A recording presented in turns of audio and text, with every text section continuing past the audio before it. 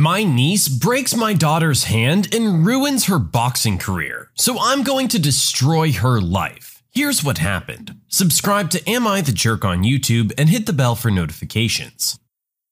My parents are going away for Christmas, so before they did, they hosted an early Christmas party at their home, which my whole family went to, including me, my husband, and our 16-year-old daughter, Laura. My sister and her daughter, Rachel, were there too. She's a year older than Laura, and they don't get along. In fact, we try to avoid them as much as possible due to the amount of times that Rachel has upset and tormented Laura. Rachel is naturally very smart and is always top of her class, and is also very pretty. While I've always been happy for her and wished her the best, these things have constantly been used to excuse her. My sister even went as far as to accuse Laura of lying because she's jealous of Rachel's looks and talents. Laura took up boxing last year and has progressed really well. She's going to compete at a higher level next year, and her coach is extremely proud of her. My sister has insisted that the boxing is nothing more than a phase, and has gone out of her way to downplay it in favor of her daughter's academic stuff. At my parents' place, Laura went to sort out some presents under the tree, and Rachel followed her. She was wearing stiletto high heels, and when Laura had her hand on the floor, Rachel stamped on it. She was in agony. We went to the hospital, and after a follow-up visit to the doctor today, Laura needs extensive physio, and won't be able to box for an indefinite period. She's in floods of tears because of this. I was raging at my sister, who's so deluded that she insists that it was an accident. I'm sorry, but after years of calling Laura ugly, stupid, fat, and anything else she could think of, do you really expect me to believe that this was an innocent mistake? Rachel, for her part, put on the crocodile tears for everyone, and only her parents believed it. My husband wants to tell the police, and so do I. I warned my sister about this, and she broke down crying too, saying that her daughter's teachers have encouraged her to apply to the top universities because they think she has a good chance of getting in. And if she ends up with a criminal record, then that'll be ruined.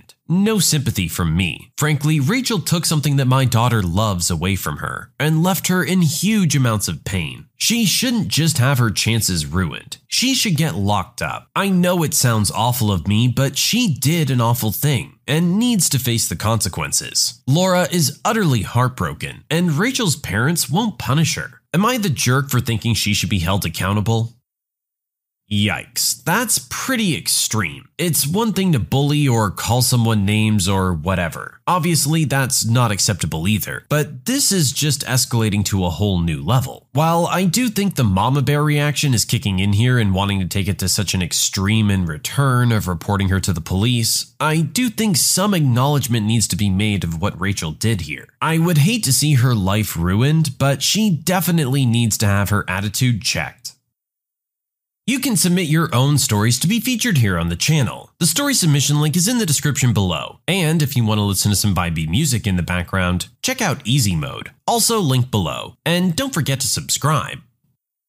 American jerk doesn't understand what Celsius means and almost ends up cooking himself alive. So this was a few years ago when me and my wife, both Mancunian, were doing a mini world tour as part of our honeymoon. We were in Iceland and had been really disappointed to find out that the Blue Lagoon is man-made and is basically just a large outdoor swimming pool of water run off from a geothermal plant. So after some light Googling, found a place about an hour-and-a-half drive from Reykjavik called the Secret Lagoon. The place is amazing, and exactly what I expected from a natural hot spring. Basically a large pond pouring with steam, a river running next to it also pouring with steam, and then a load of smaller bubbling pools of water and mini geysers that would blast water into the air every 10 minutes or so. The place is on somebody's land, and they've built a changing rooms and shower area and charge about £12 to get in. Between the pond and the river, there's a roped-off area of small deep pools that has a sign saying, "Warning, water is over 90 degrees, do not enter at your own risk," which is probably a bad translation of "no entry, we accept no liability." Anyway, me and my wife were leaning against the side of the pond closest to this and notice a guy wander up, read the sign, then step over the rope. As he's walking up to one of the pools, the lifeguard is running over, shouting, "Stop, stop, you can't go in there!" Then American Accent replies, "Whatever, buddy, I can do what I want." By this time, the lifeguard has reached him and tries to explain to him that the water's between 90 and 110 degrees, and that he walked right past a do not enter sign. To which the American responds, "No, it says enter at my own risk, so I am, and it's not very risky. It's hotter than 90 degrees in Nevada every day." This utterly perplexes the lifeguard, who has absolutely no idea what the heck the American's talking about. So I shout over, "Oi mate, it's Celsius, not Fahrenheit." Now the American looks confused and says, "I don't know what that is, but I'm going in." For reference, 90 to 100 degrees Celsius is 194 to 230 degrees Fahrenheit. Then follows about 5 more minutes of arguing between the American and the lifeguard before the American obviously thinks screw this, takes 2 steps further towards the pool and goes to put his foot in. Fortunately for him, but unfortunately for Darwinism, he only manages to dip a toe before screaming in pain, hopping back to the changing room in a huff. Lifeguard sighs and goes back to his chair. What a jerk.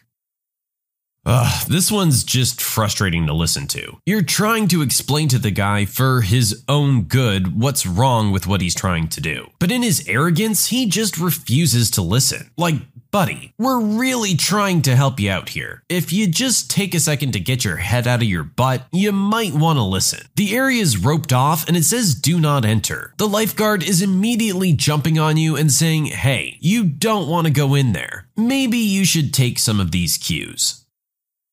Jerk kid thinks it's funny to prank a crisis hotline, so we learn everything about him. I work for a national crisis line that focuses on a very specific demographic of people. Anyways, I have some really great coworkers. I would say we have a very colorful group from all walks of life. The specific coworker in this tale is awesome. She happens to be my desk mate. This is her first job out of college in social and health services, and her past work includes a round of deployments in the army. This is relevant because she can come off a little strong, and when dealing with people in crisis, can catch you off guard. We're always trained to meet the caller where they are. Vocabulary, tone of voice, things like that. All of this is heard from one desk over in a smaller call center environment. We'll call coworker E and caller Jerk. At the start of this call, I'm not paying much attention. You hear E answer the phone. "Thank you for calling Crisis Line. This is E. How can I help you?" At this point, I hear some very loud screams coming from her headset and a panicked look on her face. E starts to reflect back on some of the things Jerk is saying. "It hurts so bad. I can't stop the bleeding. I just want to die." E at this point has jumped into locating the caller's phone number and running it to find a location to send 911. By this time, it's not just me who started following the call, but other coworkers and supervisors. The call goes on for a few more minutes. We get a location and E informs the caller we're going to send EMTs to his location and ask what does he see around him. I think that must have been an oh crap moment because the caller disconnected the call. E jumps back on the phone and calls back. The kid answers and is laughing that this was all a joke and he's fine, and then swears at her and hangs up. This is when E stands up and officially names him Jerk loudly and can be heard across the office. These calls happen frequently, some not so elaborate, but this time E isn't having it. She's ticked. This kid thinks he can just call up, spew some crap, and hang up. After doing some digging, she finds this kid's Facebook. She now knows his friends who he's hanging out with at that moment because they just tagged him in a post, the school he goes to, his dog's name, and his parents' info, along with a lot of other info. E takes a deep breath and calls Jerk back. He answers the phone. "What the heck do you want?" "What the heck do you think I want, kid's name? You just told me you were gonna hurt yourself. You were hurting so bad and couldn't stop the bleeding. Do you think friend's name who just tagged you in a post would think it's cool to prank a crisis hotline? Or what about how parents' names would feel to know that their son is taking up someone's time that should be saving someone's life, but instead is dealing with you prank calling her?" E went on to talk about his school and about how she was so worried about him that 911 was on their way. And, oh wait, Is that sirens I hear in the background? Now, I don't know if there were really sirens, but that stupid little kid sucked up into a babbling little crybaby and cried about how sorry he was. He went home feeling very sure that Jerk won't be pranking our crisis line anytime soon. Needless to say, these lines are here to help people who need help. And if there's a chance you're pranking a line, you're stopping someone who might really need their life saved from getting through. Also, just because it says confidential does not mean anonymous. I wish jerk prankers realized the amount of personal information they leave behind just in a call. Our original poster summed this up nicely in their conclusion. Prank calls in general are just really juvenile, but to do it to a line like this is actually detrimental. You're taking away resources that are there to help save lives. The fact that you think it's funny to call in and pretend that you need help and take up those resources shows what a little jerk you really are. I think our original poster might have gotten through to him though. At least scared him out of any further prank calls. Maybe he'll still continue to be a little jerk, but hey, at least that's one thing down.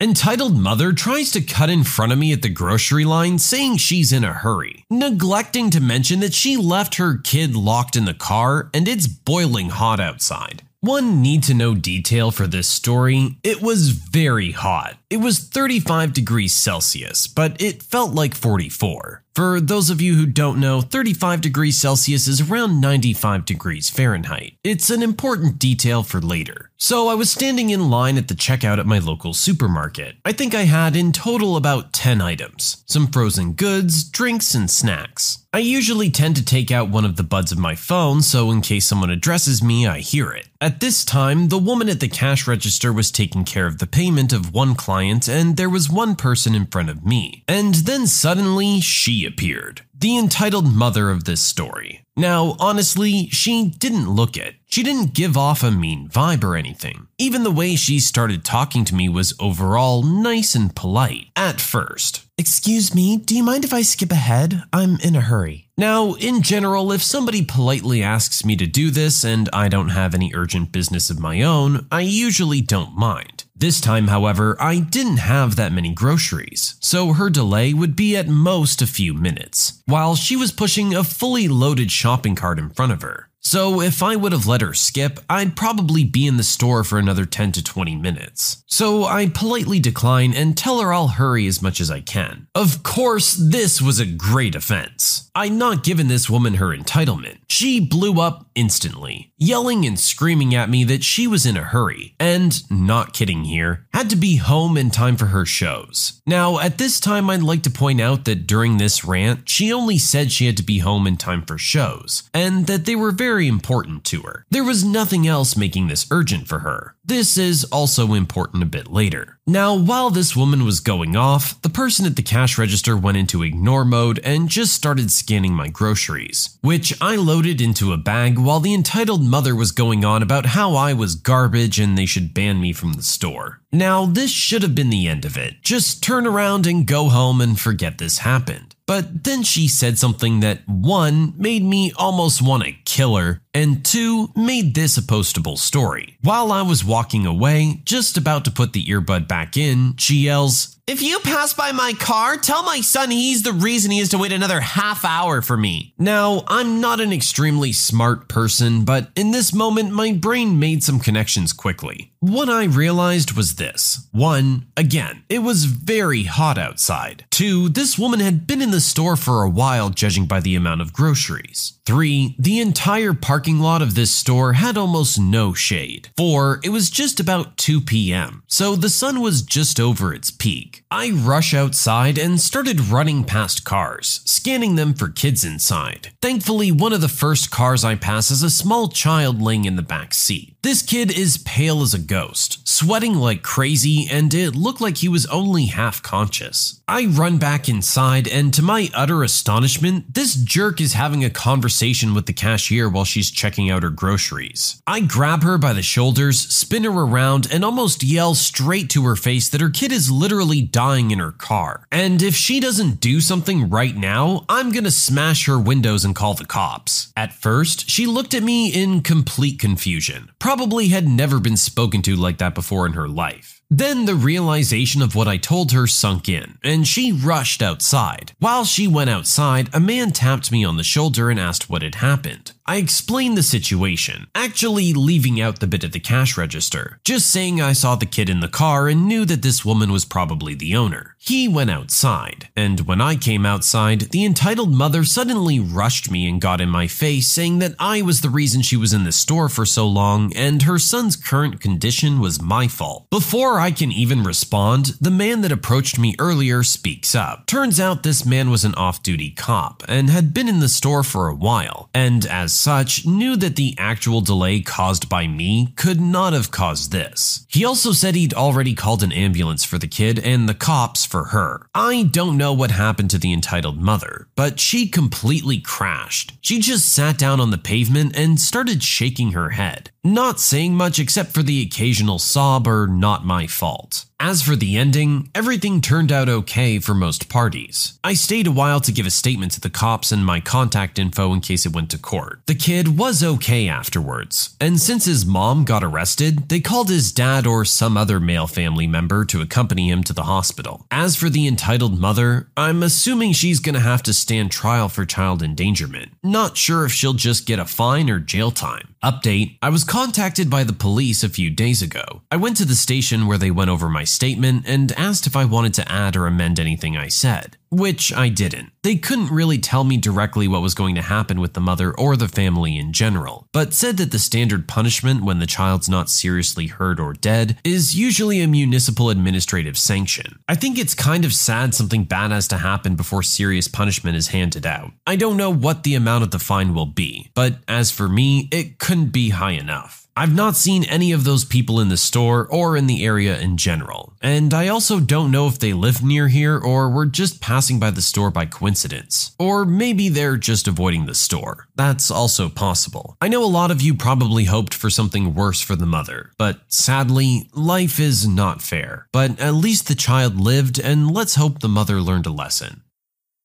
I don't understand how people keep making this mistake. It's parenting 101. You don't leave the kid in the car, regardless of what temperature it is, regardless of how long you think you're gonna be. You just don't do it. I get that it can be a pain to try and drag them around the store while they're busy being kids. But you know what? It's a heck of a lot better than the alternative. This could have ended so much worse. And the saddest part is, this woman only cared about getting back in time to watch her shows. She was completely ignorant of what she was putting her child through. My neighbor stole my parking spot after I had just shoveled it out, so I completely covered his car in ice. It was a cold winter day. 8 inches of snow had fallen the night before, and the wind chill made it feel as though it were in the negatives, Fahrenheit. I drive an all-wheel drive SUV, so I have no issues getting out. My wife, on the other hand, drives a Prius, which slides with the smallest amount of moisture on the road. My car was down at the time, so we had to take my wife's car. I spent 45 minutes in the freezing cold shoveling that car out so we could get to the store. We were gone for 1 hour, and when we came back, our neighbor had taken the spot I'd shoveled. Our apartment complex doesn't have assigned parking, but in the winter, it's understood that if you shovel a spot, it's yours. So when I saw his car in the spot I had just shoveled, I was pretty ticked. I went inside and filled 2-gallon jugs of water, went back outside and poured them on his windshield. Rinse and repeat. I must have poured about 10 gallons of water on his car. Being how cold it was already freezing by the time I poured the last gallon on. It sat like that overnight. The next morning, I got to watch as he helplessly tried to scrape all these layers of ice off his windshield. Don't take my parking spot, jerk.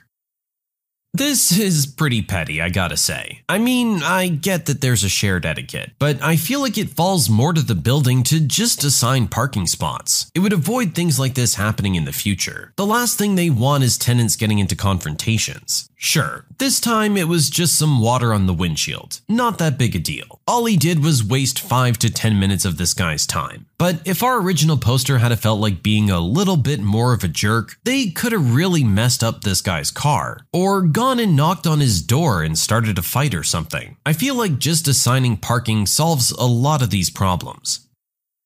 I want to go on vacation with my friends, not babysit my niece. To start things off, I, male 29, and 3 of my friends booked us a weekend trip Friday to Sunday a few weeks ago. It's my first time off since the beginning of May. To say I'm thrilled is an understatement. We plan to party all night and chill at the pool by day. I also told my brother, 43, and my sister-in-law, 39, a few weeks ago that I was really excited to stay in this specific hotel since it's on the pricier end. Yesterday, my brother contacted me that they'll be staying in the same hotel with my niece, 4, at the same time as me. In the message, he wrote me that they're also really excited that I can help with my niece since I'm also there, and they can relax in the meantime. And according to them, I have nothing better to do. Don't get me wrong, I love my niece to pieces, but I really want to enjoy this weekend and not have any responsibility for anyone besides myself. I want to relax, drink, and have fun with my friends. They're staying in the same hotel, so I can't avoid them even if I wanted to. The vacation is not refundable. I'm either stuck with babysitting since her parents are really pushy and I'm the worst at setting boundaries, or my family will think that I hate my niece. I'm really frustrated. Am I the jerk if I tell them I don't want to spend time with them? They're really kind of forcing themselves on you here. You've had this planned for a while, and then all of a sudden they drop in and say they're coming too, and that you'll be responsible for the kid while they slack off on the vacation you're supposed to be there having? No. I don't blame you for having a problem with that. That's incredibly forward of them to assume. If you really wanted to compromise, you could say something like they go the following weekend and you'll look after your niece while they're gone. But you're not going to forfeit the plans you've made just because they thought they could shoehorn their way in. When you subscribe, make sure to hit the bell to turn on notifications. Put the playlist on in the background to finish listening to all the stories. Or if you want some vibey music to put on in the background, check out Easy Mode. If you like Am I the Jerk, give Am I the Genius a shot. Everything's linked in the description.